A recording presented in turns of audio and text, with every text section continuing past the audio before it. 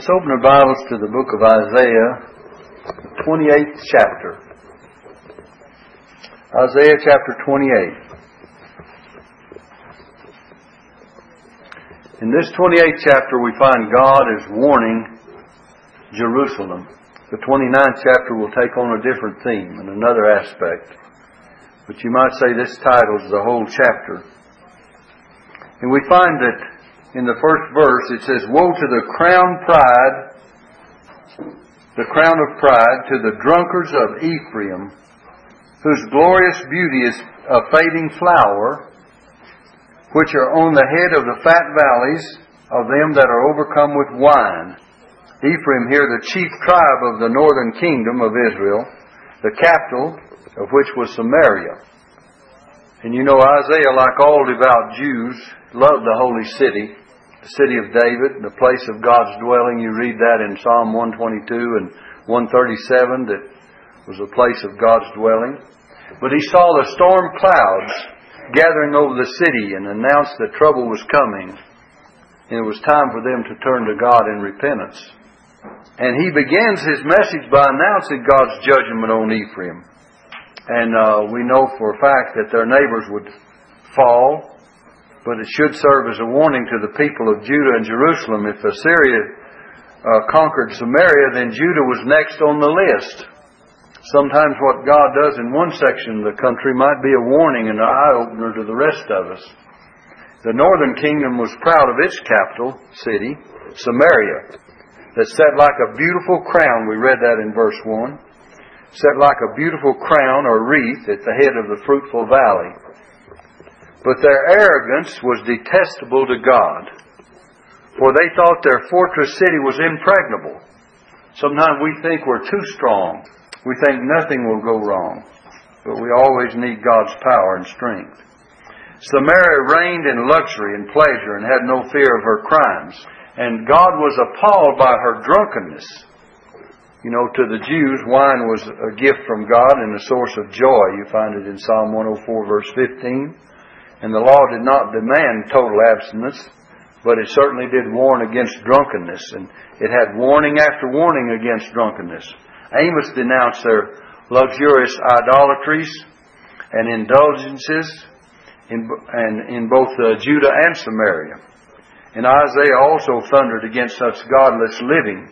In Isaiah chapter 5, we already have read about what God spoke about their way of doing. It says in Isaiah 5, and he's speaking to the nation of Israel and Judah, and he says in verse 11, "Woe to them that rise up early in the morning, that they may follow strong drink, that continue until night, till wine inflame them." And they go on. "And the harp and the viol, the tabret and the pipe and the wine are in their feast." In other words, they just live lives of festivity and drunkenness and feasting. "But they regard not the work of the Lord, neither consider the operation of His hands." Then on down verse 20 of the 5th chapter, he says, "Woe to them that call evil good and good evil." You know, that's the way people do. They call, it says, that put light, darkness for light and light for darkness. You ever heard of people that don't know what's right or wrong, don't know what's good and what's bad? And a lot of people today have no sense of judging what is good and bad. In our society today, as far as the morals are concerned, some person will say, "What's wrong with that?" When the child of God can look at it and see it's wicked and sinful, and they'll say, "What's wrong with that?" Have you ever heard those exclamations from certain individuals today that say they can do as they please?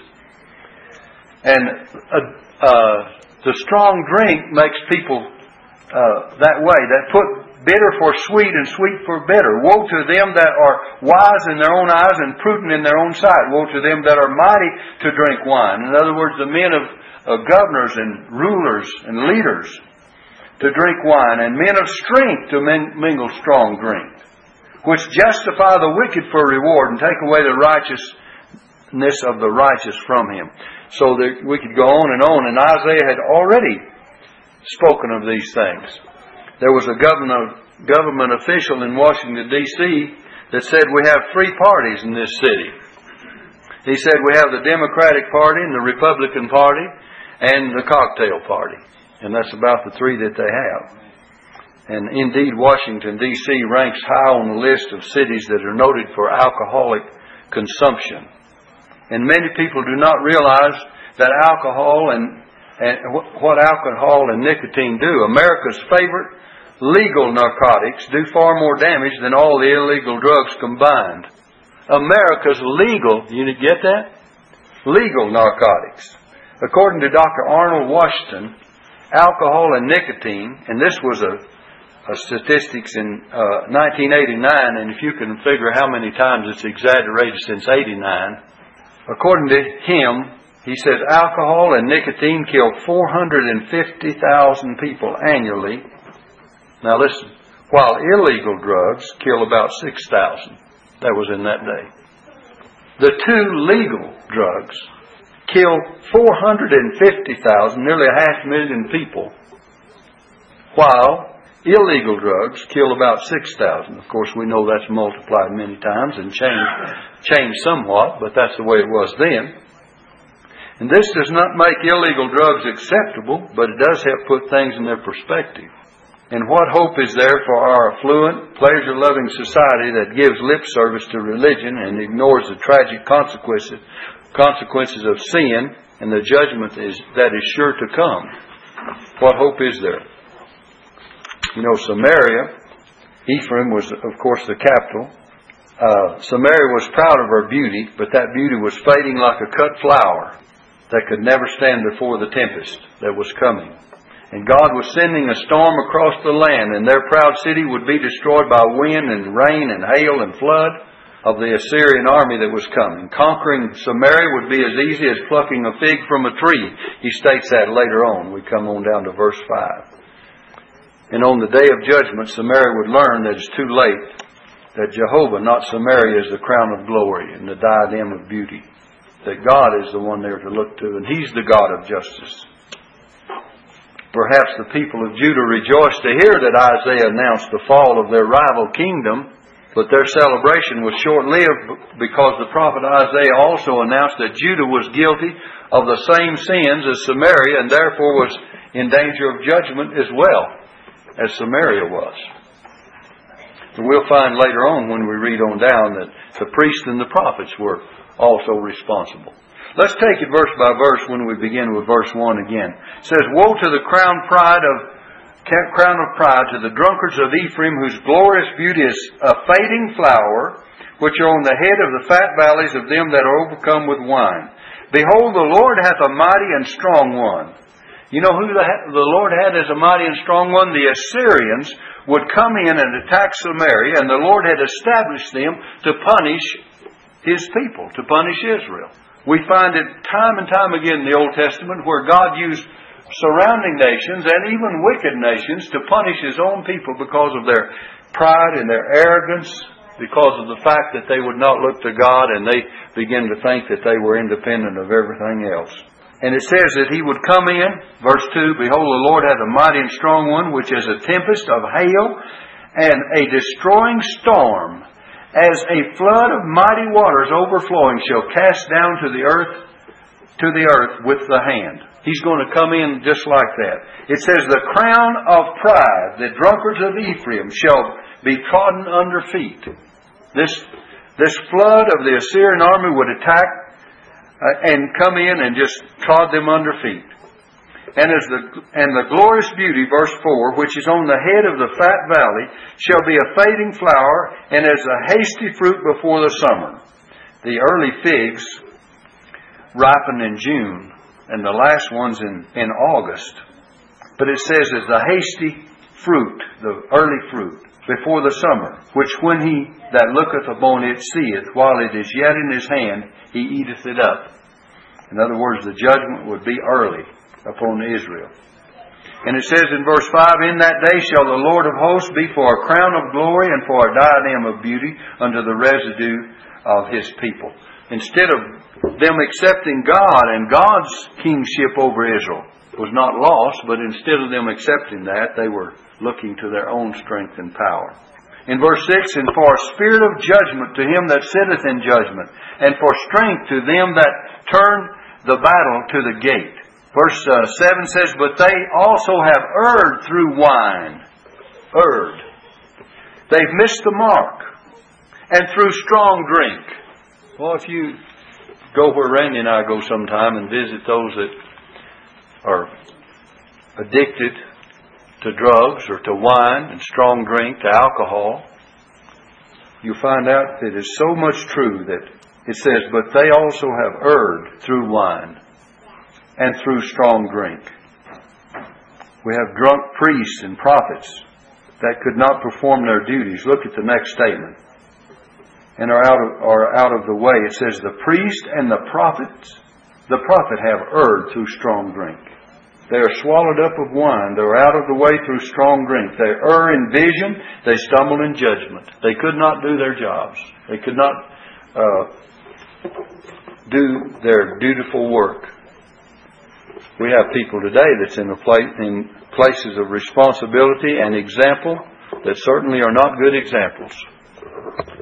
Beloved, not only does God expect more of preachers and of those that are His witnesses and His children, but the world expects more. People out on the outside, the very first thing they do is hold a preacher and the church to the very highest standard in every respect. And you just make one little blunder and you see where you end up. And I'm talking about something that ordinarily all of society gets by with and people think nothing of. But you just let you or I do it and see what kind of testimony we have. The priest and the prophets, who should have been examples to the people, were staggering around drunk around the city. And their counsel to the people did not come from the Spirit of God, but from their own drunken delusions. You know, no wonder Paul says, be not drunk with wine wherein is excess, but what? Be filled with the Spirit. He says, don't be drunk or intoxicated with wine, but be intoxicated. Be so, in contrast to that, be filled with the Holy Spirit. And that's what God's people are to be.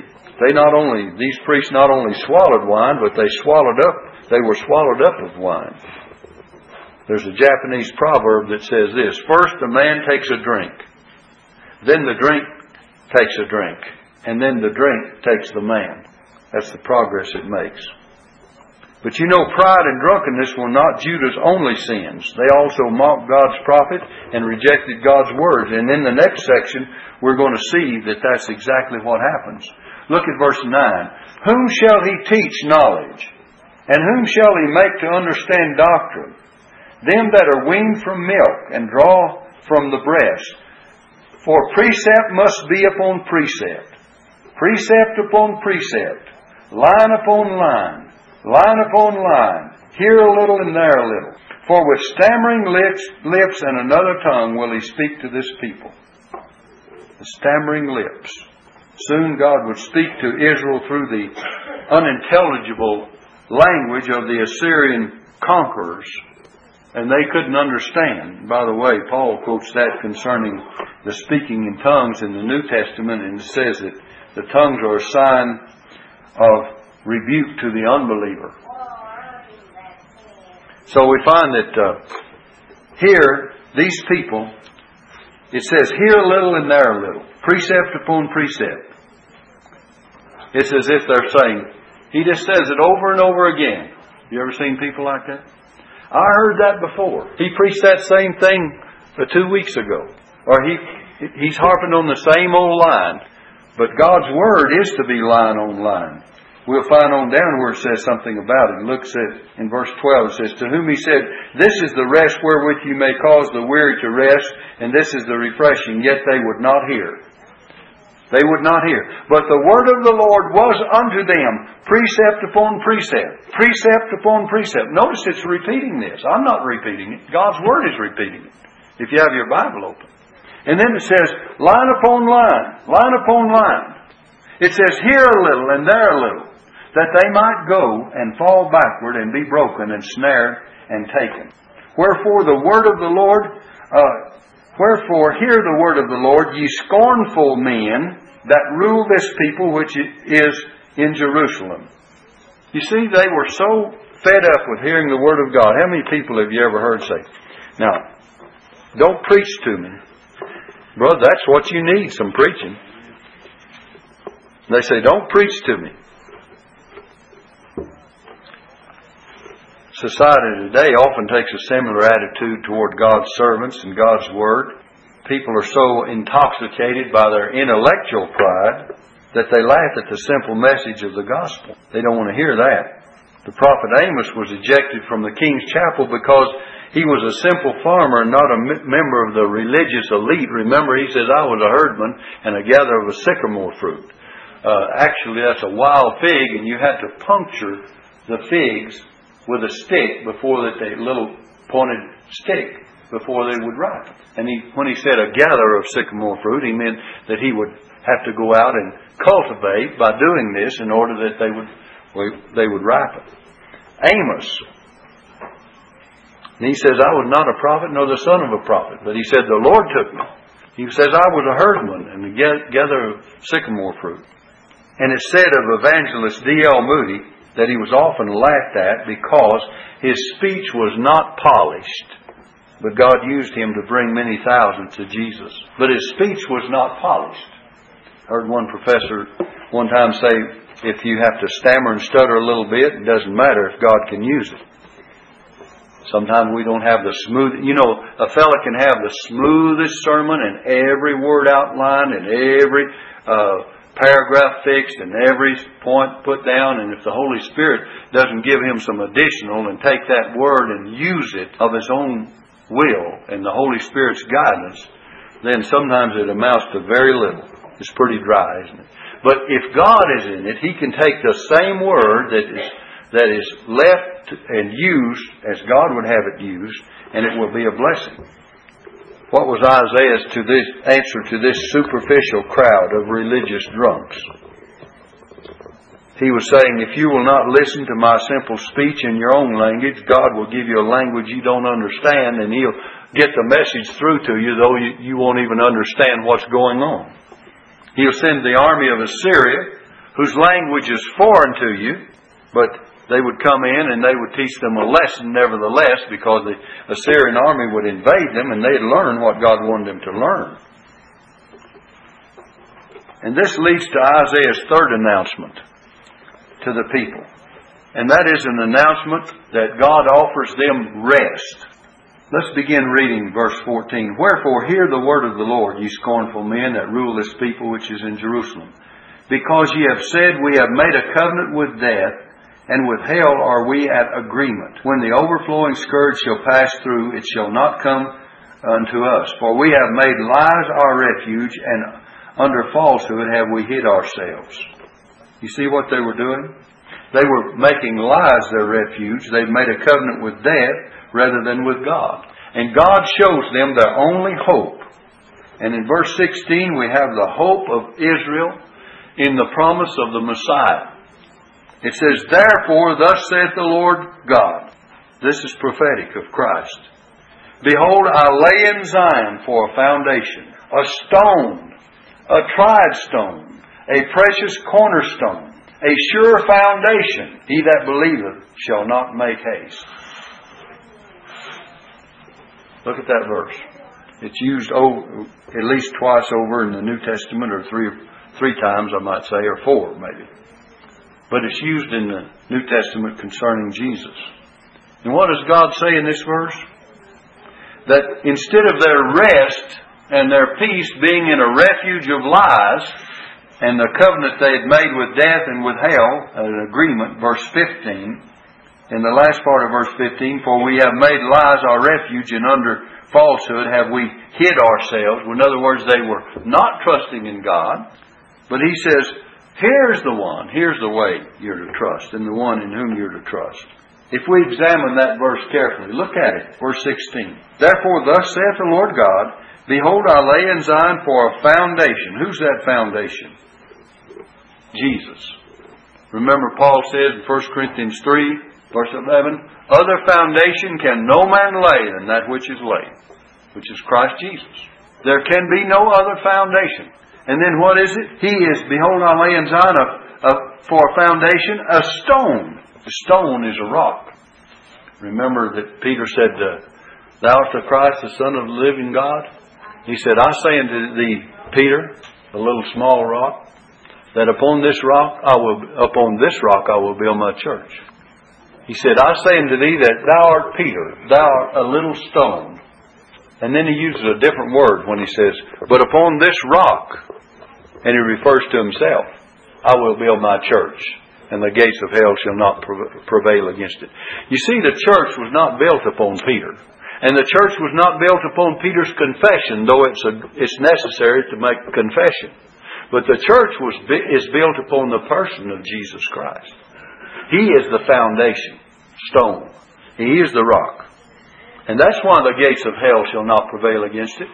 If the church was built upon Peter, a little small pebble, it wouldn't be very sturdy, would it? And substantial. If the church was built upon Peter's confession, then you don't have too much strength in that, because only some make professions as that of Peter. But then if the church is built upon Christ, it has a firm foundation. The rock, Jesus Christ. And He uses a great, massive rock. We say like the rock of Gibraltar. And then notice He says a tried stone. Not only a foundation and a stone, but a tried stone. Now Jesus is that stone that was tested and tried by men and by devils. Do you remember that men? Jesus said concerning men, which of you convinces me of sin? Pilate said, I find no fault in this man. No one could point to Jesus and say, you have sinned. They could point to you and I and say, they accused Him of things. They said He blasphemed, but they couldn't prove it. But none could convince Him of sin. He says, the prince of this world cometh and hath nothing in me. And even in the great temptation in Matthew chapter 4 and Luke 4, by the way, those two passages give you the temptation. Verses 1 through 11. And what does it say concerning Satan? That he tried and tested Him after 40 days, Jesus being hungry. What? He said, turn these stones into bread if thou be the Son of God. And Jesus met that temptation with what? It is written. The Word of God. He met that temptation. He says, it is written that man shall not live by bread alone, but by every word that proceeded out of the mouth of God. Remember, he was told to jump off the pinnacle of the temple, and what did Jesus say? It says, it is written, thou shalt not tempt the Lord thy God. The devil says, I'll give you all the kingdoms of this world, as he was up on this high mountain, showed him all the kingdoms of the world, if you'll fall down and worship me. He said, it is written, thou shalt worship the Lord thy God, and Him only shalt thou serve. By the way, you never have it in the reverse order either. It doesn't say, thou shalt serve the Lord thy God, and Him only shalt thou worship. It's always, thou shalt worship. We can only serve God as we put Him first and worship God. He has to have our heart before He has to have our hand. He has to have a heart before He has our head. So He wants us to love Him. And we serve every service that a child of God has. Sometimes we need to check up on this too. Should be out of love for the Lord. That's what keeps a preacher preaching for years. That's what keeps you as a child of God living a Christian life, is love and serving God. That's why you're here in this church tonight, most likely, is because you love the Lord. And that's what should keep us going. But Jesus was that tried stone, wasn't He? And He overcame. And not only that, it says a precious cornerstone. Remember? He's the precious cornerstone. We had one reference to it this morning, I think, in our Sunday school lesson. There's another reference in Matthew. There's one in 1 Peter. And there's one also in the book of Romans. You find it over and over again. Some aspect of this verse of Scripture is given. But in 1 Peter chapter 2, let me read this for you. It says, if so be, verse 3, ye have tasted that the Lord is gracious, to whom coming as unto a living stone, disallowed indeed of men, but chosen of God. In other words, He was refused by men. We read this morning in the book of Acts where this is the stone which you builders rejected, and He's become the head of the corner. So it's disallowed indeed of men, but chosen of God. Verse 5 says, ye also as lively stones are built up a spiritual house and holy priesthood. So Christians, children of God, are living stones, built up a spiritual house, and we're an holy priesthood. I like that. We talk about priesthood today, and we think of preachers. And there's some churches that are making what they call women priests. But my question is not whether you should have women priests or not. Should you have men priests?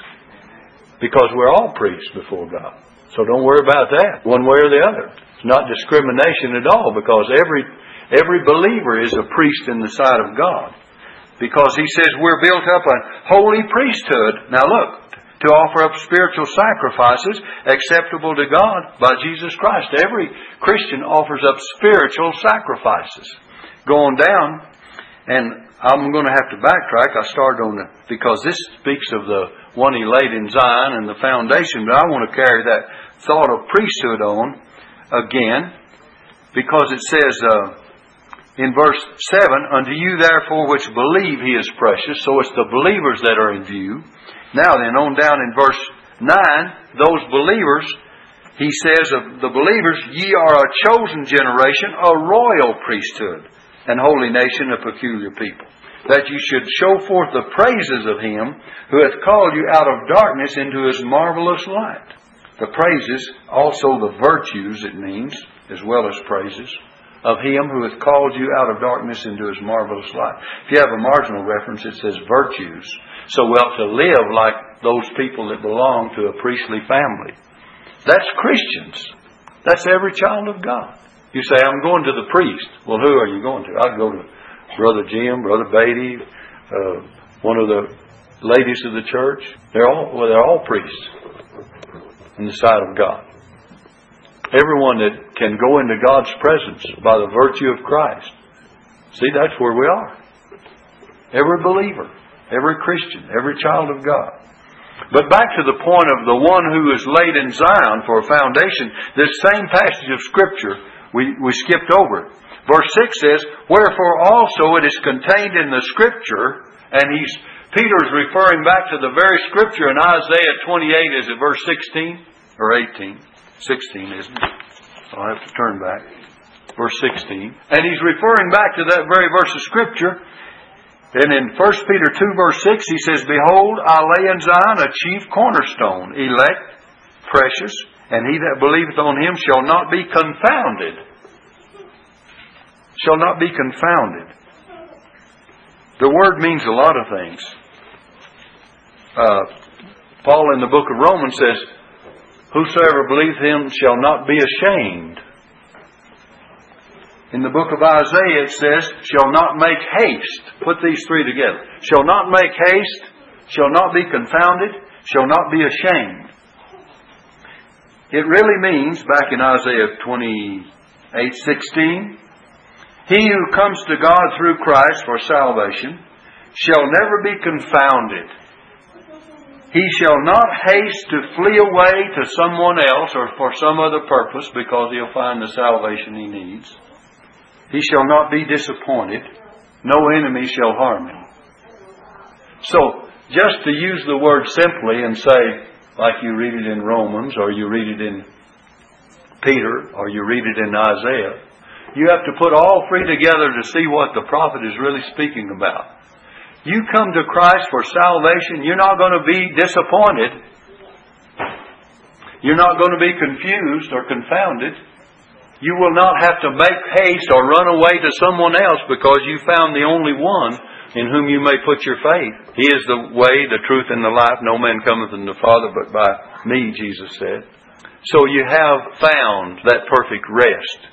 And that rest was promised to Israel of old and is promised to you and I, because this is the promise, Isaiah 28 verse 16, of the Messiah that was to come. And in Him all of these things would find a way of joining together. A harmonious whole, we might say, and a fulfillment. So, we find that He was the sure foundation, He was the stone, the rock, He's the tried stone, He's the precious cornerstone for believers to trust in. And we have all these references. I'll give you the references. 1 Corinthians 3:11, the sure foundation. The stone, the rock, Matthew 16:18, He says, on this rock I'll build my church. The tried stone, Matthew 4, the great temptation, verses 1 through 11. The precious cornerstone, 1 Peter 2, verse 7. And we have it other places in the New Testament. Those are basic. But then, what do we have in verse 17? You have Isaiah 28:17. Judgment also will I lay to the line, and righteousness to the plummet. And the hail shall sweep away the refuge of lies, and the water shall overflow the hiding place, and your covenant with death shall be disannulled. God says, what you're trusting in, He told Israel what they were trusting in, they could not trust. And your agreement with hell shall not stand. When the overflowing scourge shall pass through, then shall you be trodden down by it. He gave them the only perfect rest and sure rest. And He said He's going to set the standard of judgment, the standard of righteousness that will stand in judgment, in verse 17. Judgment also will I lay to the line. You know, Hosea, and especially Amos, said there was a plumb line. Amos says there's a plumb line. God put the plumb line down to see if the wall was straight. And He put a line upon the wall to see if it was straight. You know, God has a way of wanting things in order. And when He found His people were like this, out of line, or when the wall was not straight of their defense, He says, you have not met the standard that God wants. And here it says, judgment also will I lay to the line. You see, we have judgment today that's wavering. It wavers with politics, with men's influence, with money, with various other ways. But He says, I'm going to lay judgment to the line. It's going to meet God's standards. It will measure up or it won't measure up. There's not going to be any two ways about it. It's either good or bad. It either has a crook in it or it's a straight wall. You and I, people that have done some building, know what it is to use. Well, I say we do. Some people don't know what a level is. I worked on some old houses up here in Ruidoso, and you think they didn't have a level nor a square. They just stuck a board up and nailed a board to it, and you know, if they got a wall up, it didn't make any difference if it's 22 feet at the top and 21 feet at the bottom. It was still a house. Or vice versa. But anyway, God says He wants it done right. And look, the hail and the waters of God's wrath would sweep away this refuge of lies. He says the water shall overflow their hiding place. Look at verse 17. The hail shall sweep away the refuge of lies. By the way, if you're not standing true and standing upon the solid rock and found the rest in Christ, who is the Savior and the one you're to look to, all the lies and all the hope that you build upon the sand will be swept away when the flood comes. Jesus said that a wise man builds his house upon the rock, doesn't he? But the other one builds his house upon the sand. And He says, when the flood came and the winds blew, it says it was swept away and it was lost, and great was the loss of it. And He says that's the people that hear His word and obey it. Obedience to the word of God.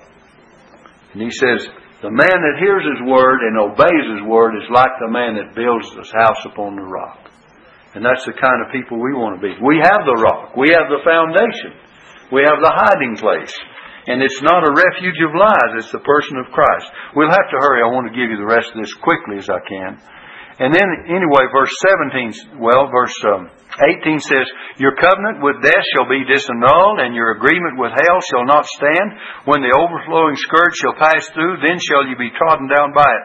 From the time that it goeth forth, it shall take you, for morning by morning shall it pass over, day by day, by day and by night. And it shall be a vexation only to understand the report. Now look, verse 20, I like this verse. For the bed is shorter than a man can stretch himself on it, and the covering narrower than he can wrap himself in it. The bed is too short and the cover's too narrow. Have you ever been in that situation? I mean, when you're trusting in a refuge of lies, you're lying on a bed that's too short and the cover's too narrow. You ever started to tug at the covers and there's nothing on the other side? You ever had to sleep on a bed that was too short? A sofa or something, visiting somebody, or maybe in certain situations in your life? Very uncomfortable, isn't it? The bed's too short and the covers are too narrow. Sometimes that can happen when the wife pulls all the covers, or vice versa. Covers are too narrow. Do that thing that is best and give her some of the covers and give him some of the covers. Okay? Verse 21. For the Lord shall rise up as in Mount Perazim, he's referring to another time. He shall be wroth as in the valley of Gibeon, that he may do his work, his strange work. Look at this. And bring to pass his act, his strange act. What was God going to do? God's judgment is strange work. And God would judge His own people and chastise His own people. It's not God's work of pleasure when He has to do this. It's His strange work. But God will do it if necessary. The Bible says, whom the Lord loveth, He what? Chasteneth. Sometimes we wonder why God chastens us, because He loves us. That's the only reason. For whom the Lord loveth, He chasteneth, and scourgeth every son whom He receiveth. It says, if you be without chastening, you're not sons. You're bastards, illegitimate children. And it says, now no chastening for the present seemeth to be joyous, but grievous. But afterward it yieldeth that peaceable fruit of righteousness unto them that are exercised thereby. Hebrews 12, you study that. It doesn't seem to be joyous when it's happening, but grievous. But afterward, what does it do? It yields that peaceable fruit of righteousness. Now, to whom? To everyone? No, to those that are exercised thereby. You have a child and you correct that child, and if they take that correction, then it brings about a good relationship and a peaceable fruit of righteousness. But if that child in turn, just as soon as you chasten that child and correct that child, go off and when mother or dad's in the other room and they say, I'm not going to do a thing they said. Or if you had to give them a spanking and they just get mad about it and go off in the corner and just get mad instead of saying they really needed to be corrected. Unto those that are exercised thereby. Some people, even God's people, are not exercised thereby. When God chastens, they still rebel against God's Word. You know, God can get our attention, but to get us to listen and to obey is a different thing. And sometimes it's our own rebellion that brings about our sufferings afterward, instead of the joyous and fruitful and peaceable fruit of righteousness. Let's hurry on. We have just a little bit. I've kept you 5 after, but let me give you this and we'll quit. It says in verse 22, and by the way, he begins to show God intends to produce righteousness from His people through particular judgments that He's about to mention. Now let's read this. Verse 22, now therefore, be ye not mockers, lest your bands be made strong. For I have heard from the Lord God of hosts a consumption, even determined upon the whole earth. Give ear and hear my voice. Hearken and hear my speech. Doth the plowman plow all day to sow? Doth he open and break the clods of his ground? When he hath made plain the face thereof, doth he not cast abroad the fitches, and scatter the cummin, and cast in principal wheat, and the appointed barley, and the rye in their place? For God doth instruct him to discretion, and doth teach him. For the fitches, these are fennel flour from its pungency, are not threshed with the threshing instruments, neither is a cartwheel turned about upon the cummin, the threshing sledge. But the fitches are beaten out with a staff, and the cummin with a rod. Bread, corn is bruised, because he will not ever be threshing it, nor break it with the wheel of his cart, nor bruise it with his horsemen. This also cometh forth from the Lord of hosts, which is wonderful in counsel and excellent in working. So God says in these last verses that He intended to produce righteousness in His people, and He uses these particular judgments to bring it about. And you know, God is going to correct us one way or another.